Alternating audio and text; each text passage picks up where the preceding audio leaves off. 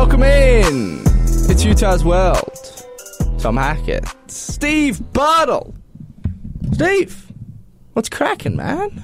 I'm just glad to be looking at your face again, man. It's been 2 weeks? 3 weeks? Man. Yeah, Paul Tawala came in on assignment twice. Yeah. For us. Filled in admirably for you. Shout out to Paul. Yeah, no, big thanks to Paul. We will have him on again. Yes, we will. Paul Tawala. He's, as we get closer to Pro Day up there at Utah, which I think is like March 26th, 28th, one of those 20th dates, he's got to buckle down and get on the grind. As they all do. Oh, yeah. Stressful time. It is. Steve. Stressful. So, I've been vacant. I've been elsewhere, living under a rock, MIA, whatever you want to call it. Mm-hmm. Quite literally. Like, I have been, I want people out there to know, I have been, and I'm not proud of this, but by any means, but this is life, and, I've just been busy. You have been busy. Mum and Dad came from Australia. Anytime I get to see them, I'm like, put the phone away. Don't talk to me. I don't get to see my parents very often, man. Mm-hmm. So let me hang with them. And then on top of that, of course, we had a newborn child, Freddie. No big deal. Yeah. Oh, Freddie. That's the name. Freddie's the name. That's a wonderful name. Thank you. No, that's a wonderful name. We appreciate that. But Freddie Hackett. Freddie Hackett. It rolls off. That really rolls. That goes. Yeah. Well, I appreciate that. Funny story before we get started. During my 2-week vacancy, I was over at my mother and father-in-law's, my in-laws, if you will. Yes. And trying to open up the garage, right? Trying to open up. And I hear this truck coming from down the road. I'm like, who is the cowboy in this truck? Because this truck's making a lot of noise and the truck's not very big. Yeah. Okay. And as I'm trying to plug in the buttons to get into my garage, or my in-laws' garage, rather, the truck stops, like, right behind me. And my father's with me, and I'm there. And it's Coach Whittingham. Oh, no kidding. Yeah. Oh, Coach wow. Whittingham. So his son-in-law, just for some reference, he lives like a block away from my in-laws. Oh. So he's always in the neighborhood. Okay. And it's Coach Whittingham. I guess he spent a lot of money on his late father's truck, and he kind of redid the whole thing. I mean, this thing is neat. Okay. Really neat. If you hear a loud noise coming around the corner, the chances are it's probably going to be Coach Whittingham in that truck. And Jamie, his wife, beautiful wife Jamie, next to him. They said they went on their very first date in this truck. No kidding. Yeah, this is nostalgic Wow. for the Whittingham family. Holy smokes. And long story short, I told him like about I'm there Freddie. Now. Told him about Freddie, and I think they're going to sign him. No kidding? Yeah, I told Whit, I said, now or never, he's alive. He's here. Yeah. Like, heart is well and truly pumping. offers are coming in. And he can kick, man, let me tell you. I believe it. Yeah. I believe can it. kick. So anyway, I'm just waiting to see the paperwork, really, but he knows about Freddie. Well, here's what I'll do for you, Tom. I work with 24/7 Sports, which is, big recruiting site. Yeah. And can we get some stars? That's. I will send in the paperwork. I will send the the mail. Everything I can do to get little Freddie, that 5-star rating. Steve, I appreciate that more than you. Yeah, it's the least I could do. Yeah, he won't punt. I don't think. No, you don't think? I don't think he'll punt. I think his father did that. So, we he's trying strive to do to be something better else. than our fathers. Like, maybe play quarterback is what I'm... They say that there's money at that position. Yeah. And, like, people actually, take quite a bit of care with quarterbacks. True. Coaches and, I guess, fans. Well, maybe not fans that much. I played in an era where Travis Wilson, bless his cotton socks, was the quarterback. And I'm not sure if the fan base really cared for Travis at time. We loved Travis. We did. I love Travis. Yeah, he was a warrior. Listen, you hear things from the sideline. Like, I'm sure you do. I don't know if fans realize like how much they hear a lot on the sidelines. You hear just about everything. I mean, from within like the first 40 rows, you can probably hear it. Yeah. And the fact that players don't react. Sorry, this is a little tangent. You good? The fact that players don't react to the things that we hear. Yeah. I'm not a player, but I hear it being on the sideline. Tremendous composure and patience to allow those things to be said without reacting. No, I get that. Coach Whittingham, though, he makes it a point. He's like, you will not interact with the fan base. During game day, I should say. Okay. It's just not a good Emotions look. are high. There are cameras everywhere. Tense. Yep, that's Today's day and age. You got to be careful. Got to be careful. Everybody's got a video recorder. Yeah. You never know. You don't. So anyway, that's exciting. Yeah, little Freddie. Yeah, gonna grow up to be a little quarterback. And you've got a good support system around. You got Travis.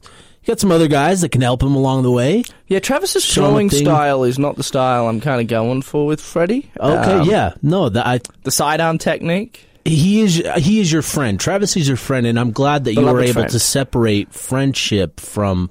Yeah. Look, if Travis is evaluation going towards the homeless route and needs some coin, I'll throw him a dime here or there to teach Freddie some. But that's it. Yeah. That's all. That's it, Trav. If not, you'll end up in Pioneer Park. You need to teach him how to run tough and jump over a Michigan defender. Yeah. Travis that is was your guy. funny, wasn't it? Anyway, we'll move on. So spring ball, right? I've been, and like I said, I'm just telling people right now. I have not been to practice. Mm-hmm. In fact, my first day back at work was yesterday. I got very little done. Mm-hmm. My mind is still taking some time to just get back into the reality of things. So this episode, Steve, because you're a much harder working man than I am, you've actually been going to practice and following kind of the battles and the competitions. Sure. And the juicy stuff. You know? The real juice. So I guess my thought regarding this episode, and you tell me otherwise, is I have questions, and you probably have answers. Yeah. Are we doing a little Q&A session? I mean, I figure, yeah. I would agree. So, because I've also heard rumblings, I guess I haven't been on social media. I've been on sparingly, so I'll go on for 30 seconds. This is back when I was away for 2 weeks, and then I'm off. The baby's crying and needs attention. Can't tweet and take care of a baby. That's tough. Man, people out there I'm sure have. It's just not in my DNA. But it's frowned upon. So Coach Whittingham, I guess we'll start with, he spoke about, and this is kind of the negative side of a football team, right? The whole Terrell Perriman's off the team. Mm-hmm. There's somebody else that's off the team, if I'm not mistaken. Is it? So here's the situation. Okay. So Terrell Perriman is suspended. He's been removed from the team. There are two other players that have also been suspended indefinitely. But they have not been named. They have. Sione Lund and Dante Banton have both been suspended indefinitely. Terrell Perriman has been dismissed from the team. There's also been Maxis Tupai is away from the team right now, just for personal reasons, kind of taking his time away from the game. And so that was kind of the bigger news from the first week of camp and that was from the first day of camp. Whittingham announced that negative news. Stuff. So, it's never fun to hear that stuff, but it is part of college football, college sports, really, and all sports, really, that these types of things do happen, and it's unfortunate, to say the least. Yeah, we don't need to go into it. I have been saying, though, Steve, I've kind of said this for quite a few years, although I'm always quite hesitant to talk about it because it is such a touchy subject, but I believe, coming from Australia, and granted, the high school system's very different back home. Mm-hmm. It's not on the same level or scale as it is out here. I think that society in America puts these kids who are athletically gifted on a pedestal at such a young age. It has to have some effect on their brain. Oh, absolutely. And the way they think about who they are, who other people are, the ego that's attached to it, because these kids are placed on a pretty high pedestal from a pretty young age, especially if you are athletically gifted, then people will flock towards you in the United States of America.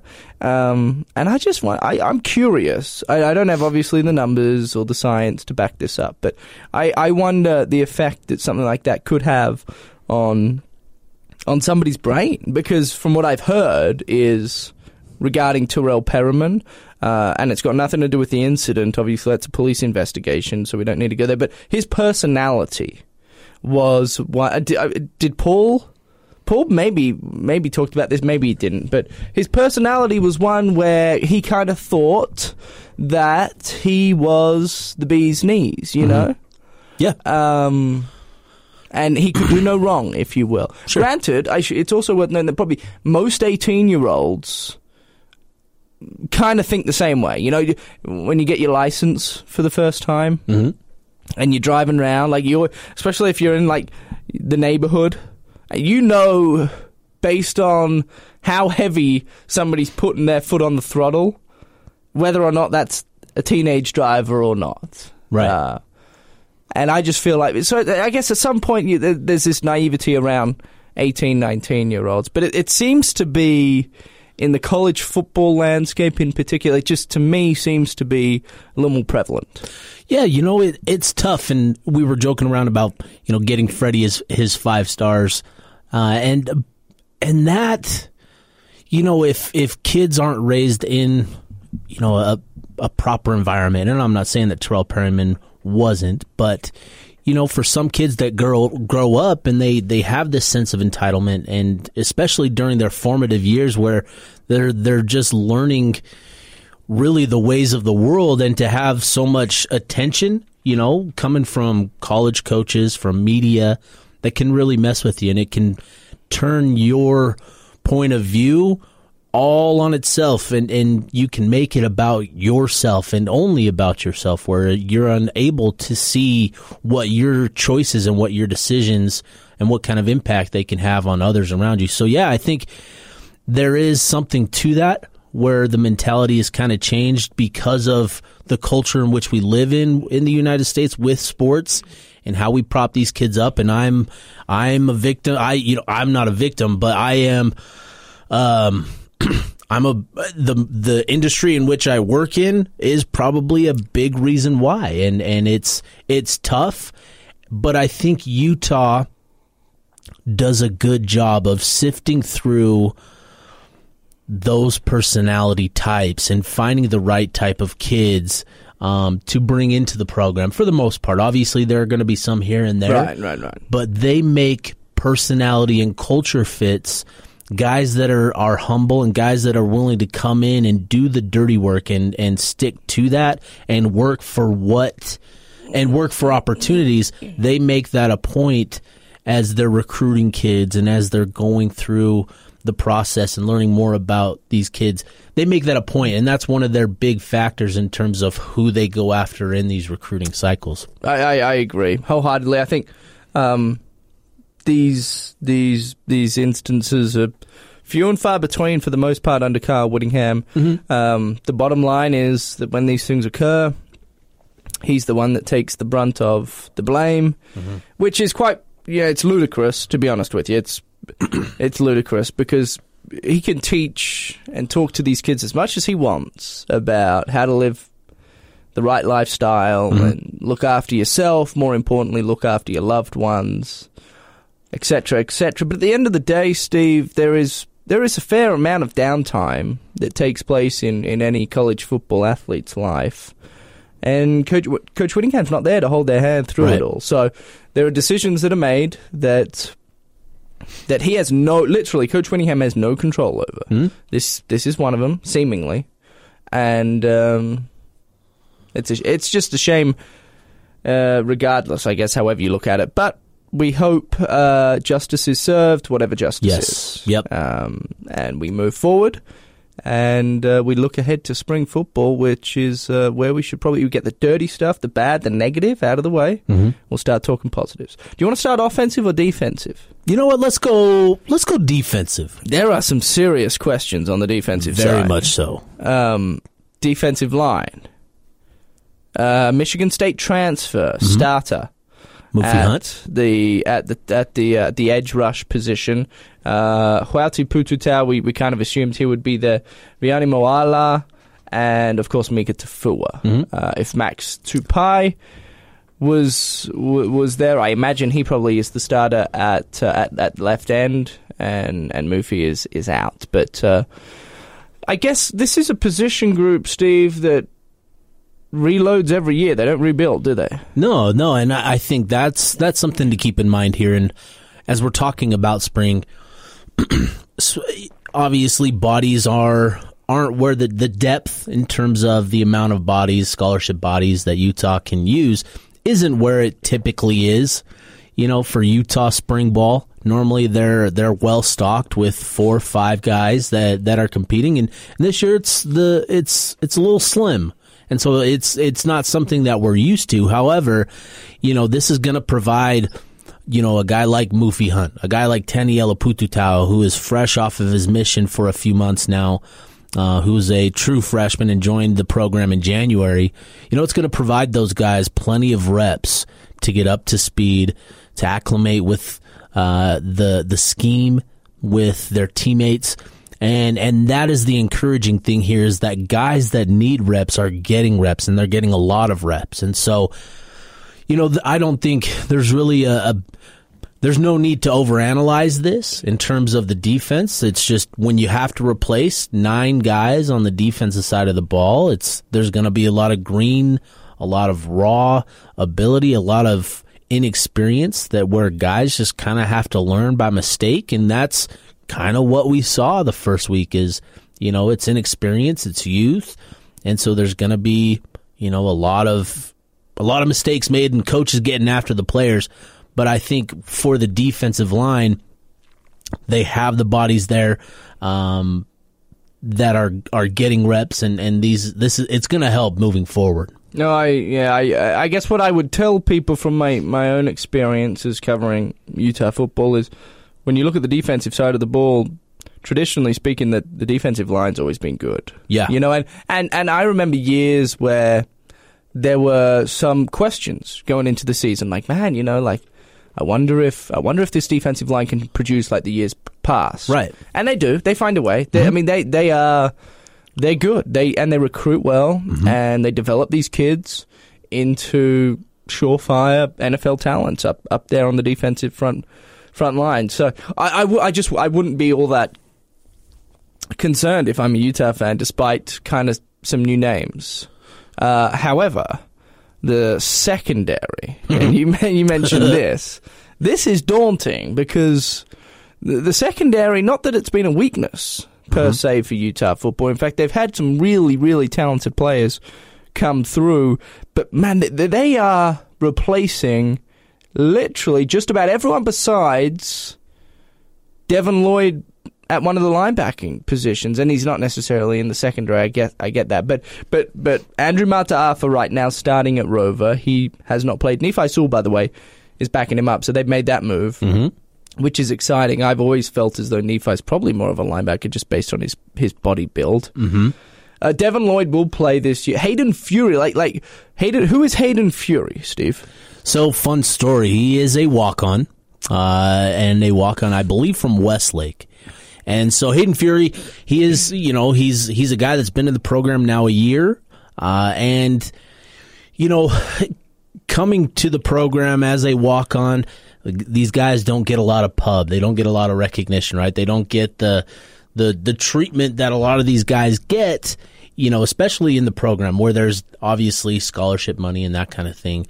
But walk-ons are going to be important for football programs moving forward, and I think Utah has recognized that, and they've made it a point to improve their effort in recruiting walk-ons to the program. And so Hayden Fury is a guy that he's got some ability. He played tight end and linebacker in high school. He's focused on linebacker since he's been at Utah for a year. And, a lot of people don't know who he is, but I think he's the type that you can develop You can rely on him being in the program for a few years, and you can develop him. And by the time that he's a junior and senior in the program, he's one of the more trustworthy, more reliable players in terms of his ability on the field.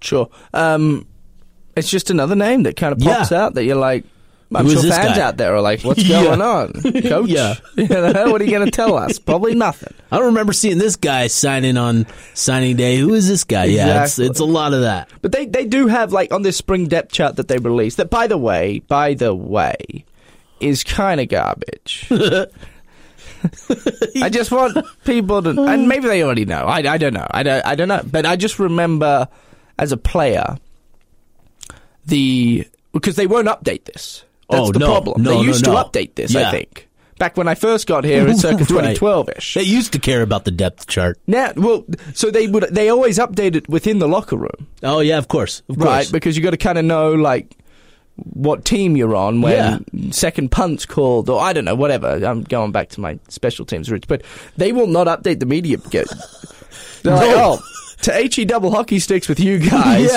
Best of luck trying to figure this one out. I guess it is spring at the end of the day. But they do have a Max Stud and Rover linebacker, which they probably won't play come season. They like to play the traditional nickel as opposed to a 4-3. Although they do play 4-3 every now and again, it's worth it. Yeah, against, the right program, a Washington, a Stanford, you still got to play some 4-3. Yeah, 2 tight end sets, 12 personnel, as coach calls it. They play 4-3. That's why you saw Javelin Guidry. He didn't even get a rep, I don't think, against Washington. Yeah, played a lot of 12. Yeah, a lot of 12 personnel. A lot of 2 tight end sets. So, and you know what? I think with this linebacker group, Devin Lloyd looks fantastic. He led the team in tackles last year as, what was he, a sophomore? Yeah, sophomore. So he's got 2 more years left. And, you're seeing it with him where he's taking on more of a leadership role. And that, I think, is a big, big positive for this defense. He's going to be relied on to be the playmaker for this team. And you saw it through the first week. He's taking guys by the side and kind of teaching them them how to do things the right way. And it's that kind of leadership that you want to see from a guy like Devin. That's awesome. So maybe the most talked about defensive player that's joining the program, Clark Phillips III. Holy smokes, bro. So he's played nickelback. Well, so he's rotated in both at nickel and on the outside, but probably more so at nickel, I would say. It was was it the second day of practice? I think it was the second day of practice. We got to see some one-on-ones. And here's who Phillips matched up with. The first time that Phillips stepped on the field for his one-on-one matchup, it was against Britton Covey. Okay, so Britton Covey gets a clean release off the line, gives him a little shimmy, gets a clean release. Britton doing Britton things, right? Looking good, like Britton does. Him later, Steve, all right? Yeah, we'll save that for later in the show. But Clark, he gives up a clean release, which is, you try not to do that. But then his quick feet, he got back into position and forced a really tough throw. I can't remember who the quarterback was, but forced a tough throw, and it forced an incompletion. So he forced the throw over the top, and Britton wasn't able to bring it in. So a couple reps go by. Clark steps back on the field. Who's he matched up against? Brad Keithy. Okay, so now he's going up against the tight end, and at the top of Brandt's route, he's running a little comeback to the sideline. He creates a little separation. It wasn't a full extension. It wasn't offensive pass interference, especially if we're playing in the NFL. But he created some separation. Clark was able, and the throw was a little late, but Clark was able to get back into position and break the pass up. So just to put some perspective here, on the depth chart, the much important 2020 spring depth chart, Brant Keithy's listed at 6'2", 235. Mm-hmm. And Mr. Clark Phillips III is 5'10", 190. Yeah. And it's like he's 190 pounds, but I was talking to somebody, as a freshman, as a freshman in high school, again, this is a freshman in high school, he was benching, it was 315? Wow. 300 pounds as a freshman in high school. So he is very strong. He is strong. Which definitely comes through in his play. Can we I guess just say this right now? He will start. Yeah, I think so. That's pretty Yeah, I think so. If we're talking about confidence level in terms of who we think out of this group of defense secondary players, who is most likely to start, the only clear favorite right now, in my opinion, based on what we've seen so far through a week, is Clark Phillips. And we talk about his play, but it's more so just the mentality of wanting to go up against Britton Covey and Brant Kuithe, and then later on he went up against Solomon Enis and forced an incompletion. And it's that mentality of wanting to go up against the best, to prove yourself against the best, that I think kind of separates him from the rest of the pack. And I think Utah needs to get that on the field. And so in terms of the confidence level, I think he's the only one I'm confident in saying is going to start come fall. We can talk about the safeties quickly though, because these names aren't all that familiar, I guess is a fair. Vontae Davis, for example, been around the program now quite some time. Yeah. Just hasn't been able to put anything out there. He has an opportunity this spring to really cement himself as the starting free safety. Stone Azarcone, is that I'm saying that correctly? Azarcone. He's a junior. I mean, he's been around the program a fair while now. These kids are seemingly new to the public, but they've been around, so they know the playbook, which is a positive. Can they? The safety position to me is where I really question Utah in 2020. If we're looking at the defense as a whole, because I think I do trust Clark Phillips III. Believe it or not, I think he's that good. Just from what I've been told from people, I think Devin Lloyd can somehow manifest a decent linebacking core. Yeah. And of course, we know what the front end of the defense can do. The defensive line, they're pretty stout. But that safety position, to me, it's such a crucial part of any defense, right? Yeah. It's your safety net, if you will. You kind of rely on them to make plays a fair bit, more often than maybe some people think. And these guys don't have any experience. Who do you think starts at safety come 2020? Do you have an idea yet? You know, it's going to be interesting. With R.J. Hubert suffering an injury in the Pac-12 championship game, that really hurt Utah at the safety position.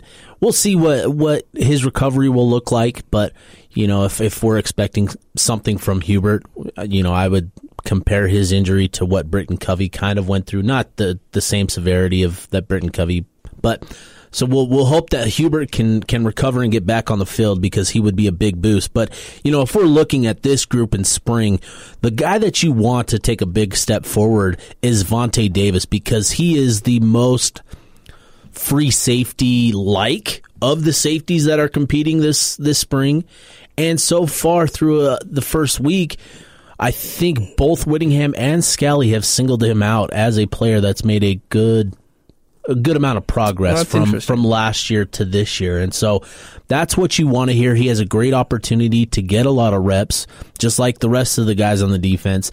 And so it's going to be important for him to show that progress, because, you know, in all honesty, he is likely the best option at free safety for Utah come game one. Right. You know, as we work with Hubert and give him the time to recover, he's obviously the top choice at free safety. He got the reps. He was able to carve out a role with Blackman and Burgess on the field at the same time against the right, you know, matchups. And so you want him back. But I think the key here, I think Utah is comfortable with what they have in terms of the strong safety, the safety up in the box. You know, they've got a guy, Nate Ritchie, coming into the program this summer that they're confident in. They've got a few other guys. But I think you need a free safety, and I think you want Vontae Davis to take a big step forward. Lastly, I guess before we have to take our one and only time out here, Bronson Boyd, he fascinates me as a defensive back prospect. He's, again, been within the program now for a handful of years. Came in as a wide receiver from Texas Tech. Yep. Looked really good. Remember speaking to guys around the program that were really high on Bronson Boyd as a wide receiver. Things didn't work out. They thought maybe he'd be best suited on the defensive side of the ball. And he will probably start at the cornerback position this year as well. Number 8, Bronson Boyd, 6 foot, 192. He's played in 23 games, majority of them being special teams. But he has gotten reps, I believe, at cornerback in the past. And I think if he can figure it out, if he can work closely with Sharif Shaw, he has a real chance to kind of fill the void, not necessarily to the same level that maybe Jalen Johnson played at, but certainly have an impact out there on an island. Bronson Boyd, one that I've been a fan of for some time, and I've kind of been waiting for him to take that jump. Maybe this year is the time. He is a junior, so this year and next year to prove his worth. Yeah. And I think Bronson is a guy that, while he hasn't maybe had the standout play like a guy like Clark Phillips, we haven't really seen him give up a lot of things either. So I think in terms of your confidence level in Bronson being a starter, it should be fairly high, and I think he's got a lot of ability. I think he has the trust of Sharif Shaw in terms of just having spent the time, at the position now and having learned the technique and the footwork that's required of cornerbacks. There should be a good amount of confidence in Bronson Boyd earning a starting job, and I think he's had a good first week of camp so far.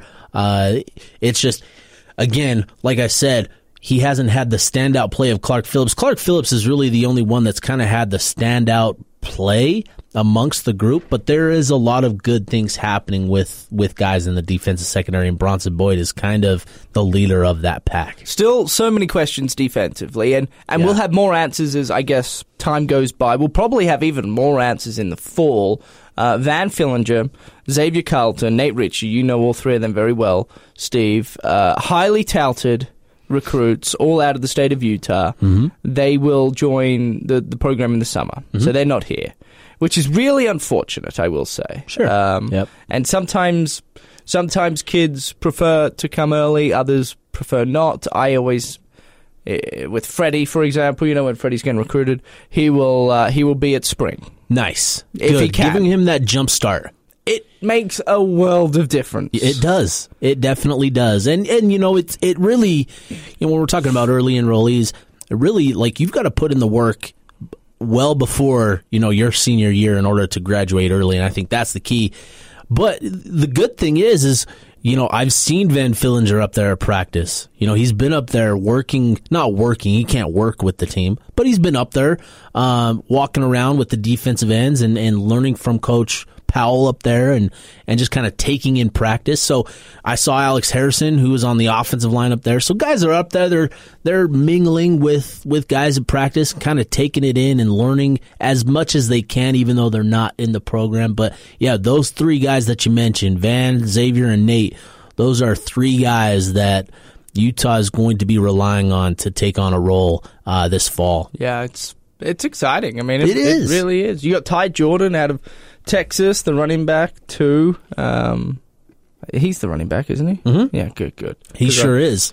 A lot of confidence and optimism about him. I know he's not the biggest of fellows, but boy, he's pretty tidy out of the backfield with his hands, and he can tidy. That's a good word for him. Make a defender miss. I like that. Yeah. Hey, we've got to take our one and only time out. We're going to get to the offensive side. Britton Covey was mentioned. I've heard some things. I've also heard some things about the quarterback position. I'm sure you have as well. We need to talk about that because that, Steve, is what the people care about, or at least so they say. Mm-hmm. So we'll talk about it. Give us 30 seconds. We'll be right back.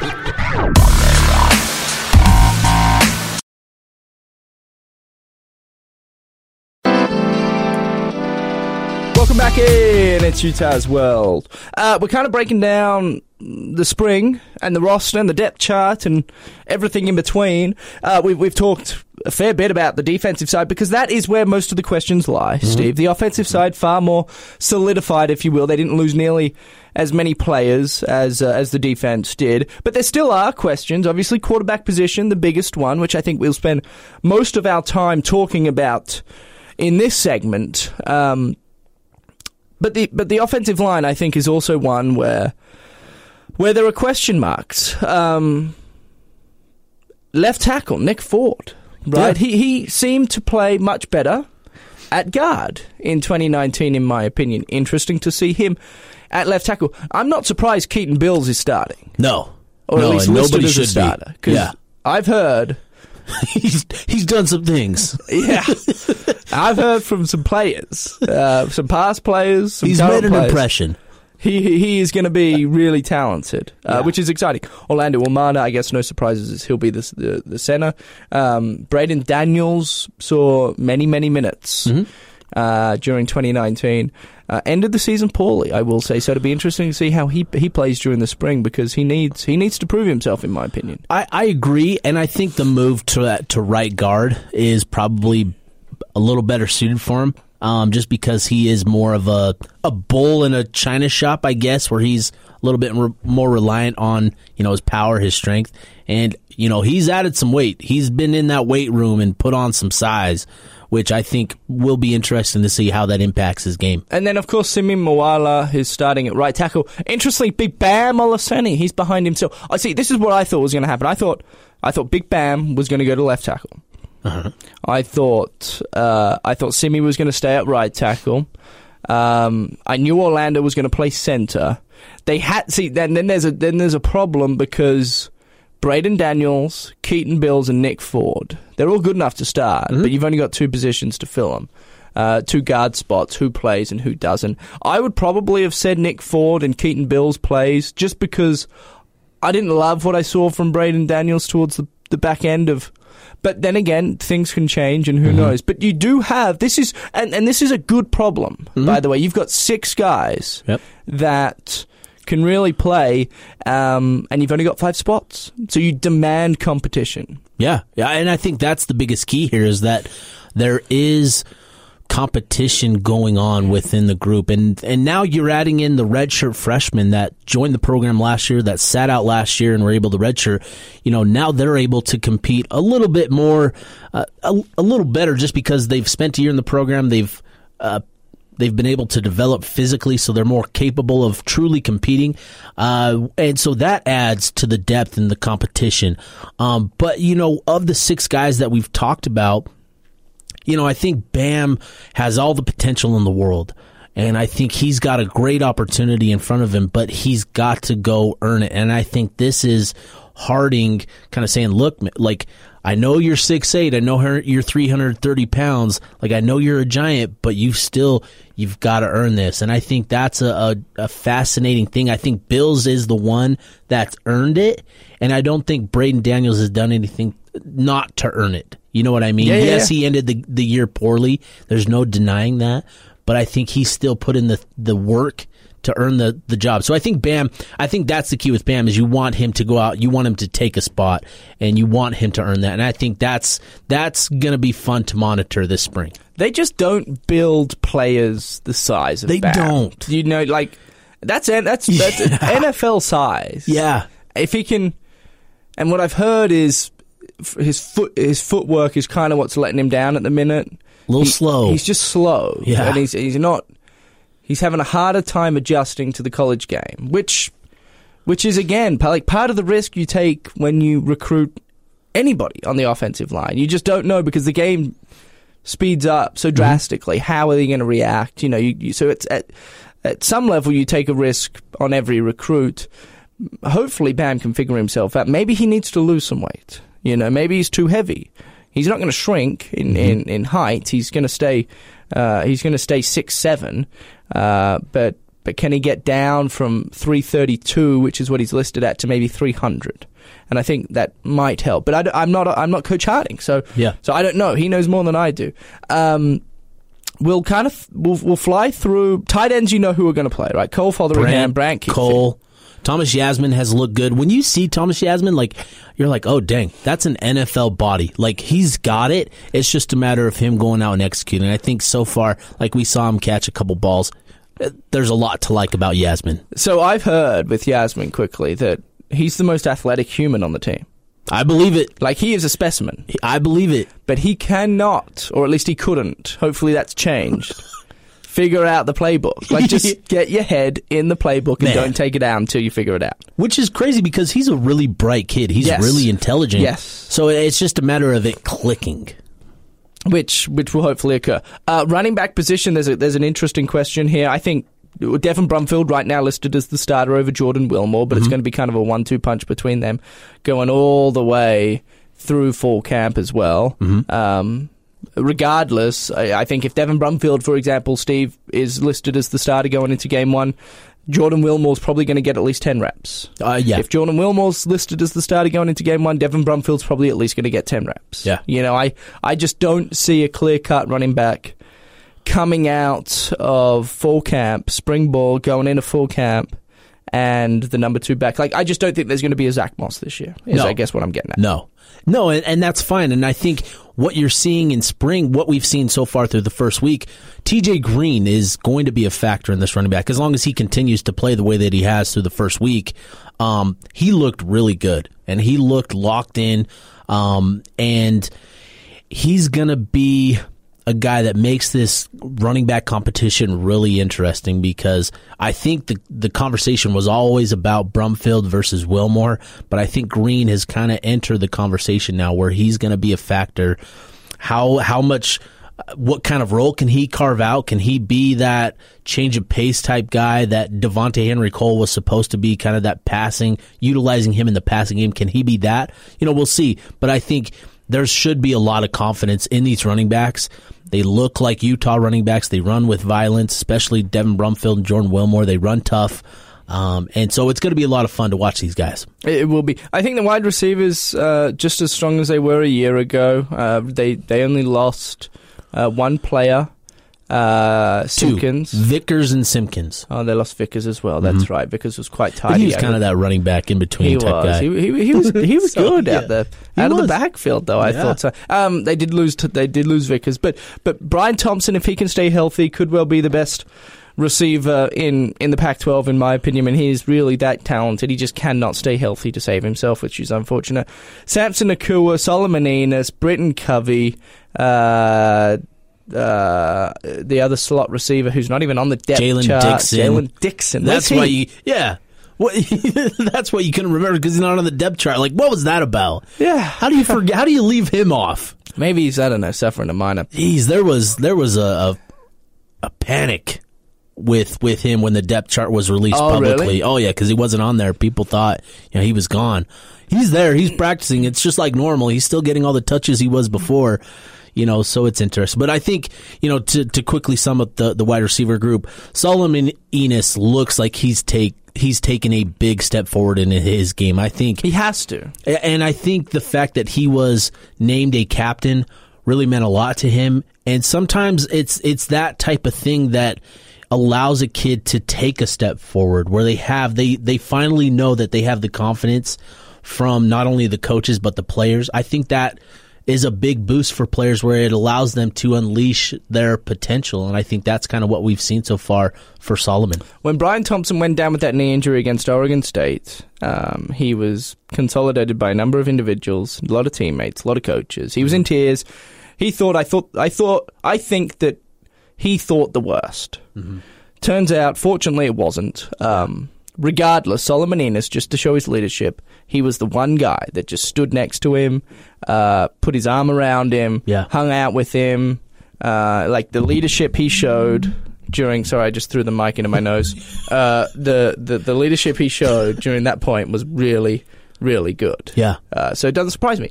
The quarterbacks. Oh. So... Before you go, because you're gonna rant. I think. I know. I'm sorry. No, Tom, that's okay. You're allowed to rant because I want to hear what you say. Okay. It's Drew Lisk or Cam Rising or Jake Bentley. I like Drew Lisk. I'm going to politely remove him from the conversation. Okay. Am I allowed to do that, or are you going to say he could well start? He's making this competition really interesting. Okay, stop right there. We'll keep Drew in. Drew, we like you. 6'1", 205 senior. Good in the... Okay, but this is what I've heard about Cam Rising and Jake Bentley. This is just what I have been told. They would prefer Jake Bentley to start. Really? That's what I have heard. Well... That's what they... Now, that doesn't mean he will. Right. That's key. Major key. The only reason they want Jake Bentley to start, from what I've been told, is that he is the more polished quarterback. He's played. Right. He's a senior. He's been through it. He's done it. Yep. He's a little more polished. That doesn't mean he's better. No. So if Mr. Rising, who I'm a fan of, I'm on Team Rising, I want everybody out there to know. If Team Rising rises like a salmon, then he will start. He'll play. It's simple. Yeah. He's been around the program for longer, so there are advantages for Rising. I digress. What have you seen? What have you heard? So the competition has been a lot of fun to watch because all three quarterbacks that you mentioned, Drew Lisk, Jake Bentley, Cameron Rising, have executed at a really high level. They did the 2-minute drill on Thursday in pads against the defense. Who took the first reps? Drew Lisk. What does he do? He marches down the field against his defense. Obviously, the defense isn't what it was, what we're used to at Utah, but he marched down the field pretty efficiently. Who was up next? Cameron Rising. Cameron Rising took the second reps with the first team. What does he do? He marches down the field just as efficiently, if not more efficiently. He's just going, throwing the ball right, throwing it left, coming back, dropping one into Jalen Dixon over the top. Like his progressions are nice. Yeah. Looked good. And it's quick, too. Like, that was the thing with him, it was so quick, just how quickly he was diagnosing what was going on. So, Whittingham said it was the best 2-minute drill period that they've had. Maybe what did Bentley do? Bentley didn't get the same amount of reps that the other two got in that period. Yeah. Just in that period. Now, but he still completed a couple passes in the reps that he got. The 2-minute drill, though, is an important period. It is. For those that don't know, the know. Yes. The 2-minute drill, probably the most important period in all of practice. Mm-hmm. Because it's right at the end. Mm-hmm. There's always a scenario, whether you need 3 points or a touchdown. There's always a certain amount of time, or lack thereof, on the clock, and you only normally have 1 to maybe 2 timeouts. Sometimes you don't get any. Mm-hmm. I guess my point is, like, it's as close to a game scenario as you can find in practice, and they leave it to the end, generally, unless the media comes. They don't want to give anything away. They'll do it earlier, but it's a really important period. And so to hear that both Drew Lisk, does he have a nickname? I don't know that if he does or not. I'm sure he does within the team. I don't know it, though. Yeah, we'll call him the Liskinator here. I was going to say that. Okay. Oh, you're... Okay. Great minds think alike, Steve. Brilliant, Tom. The Liskinator. Cam Rising, rises like a salmon, is his nickname to me.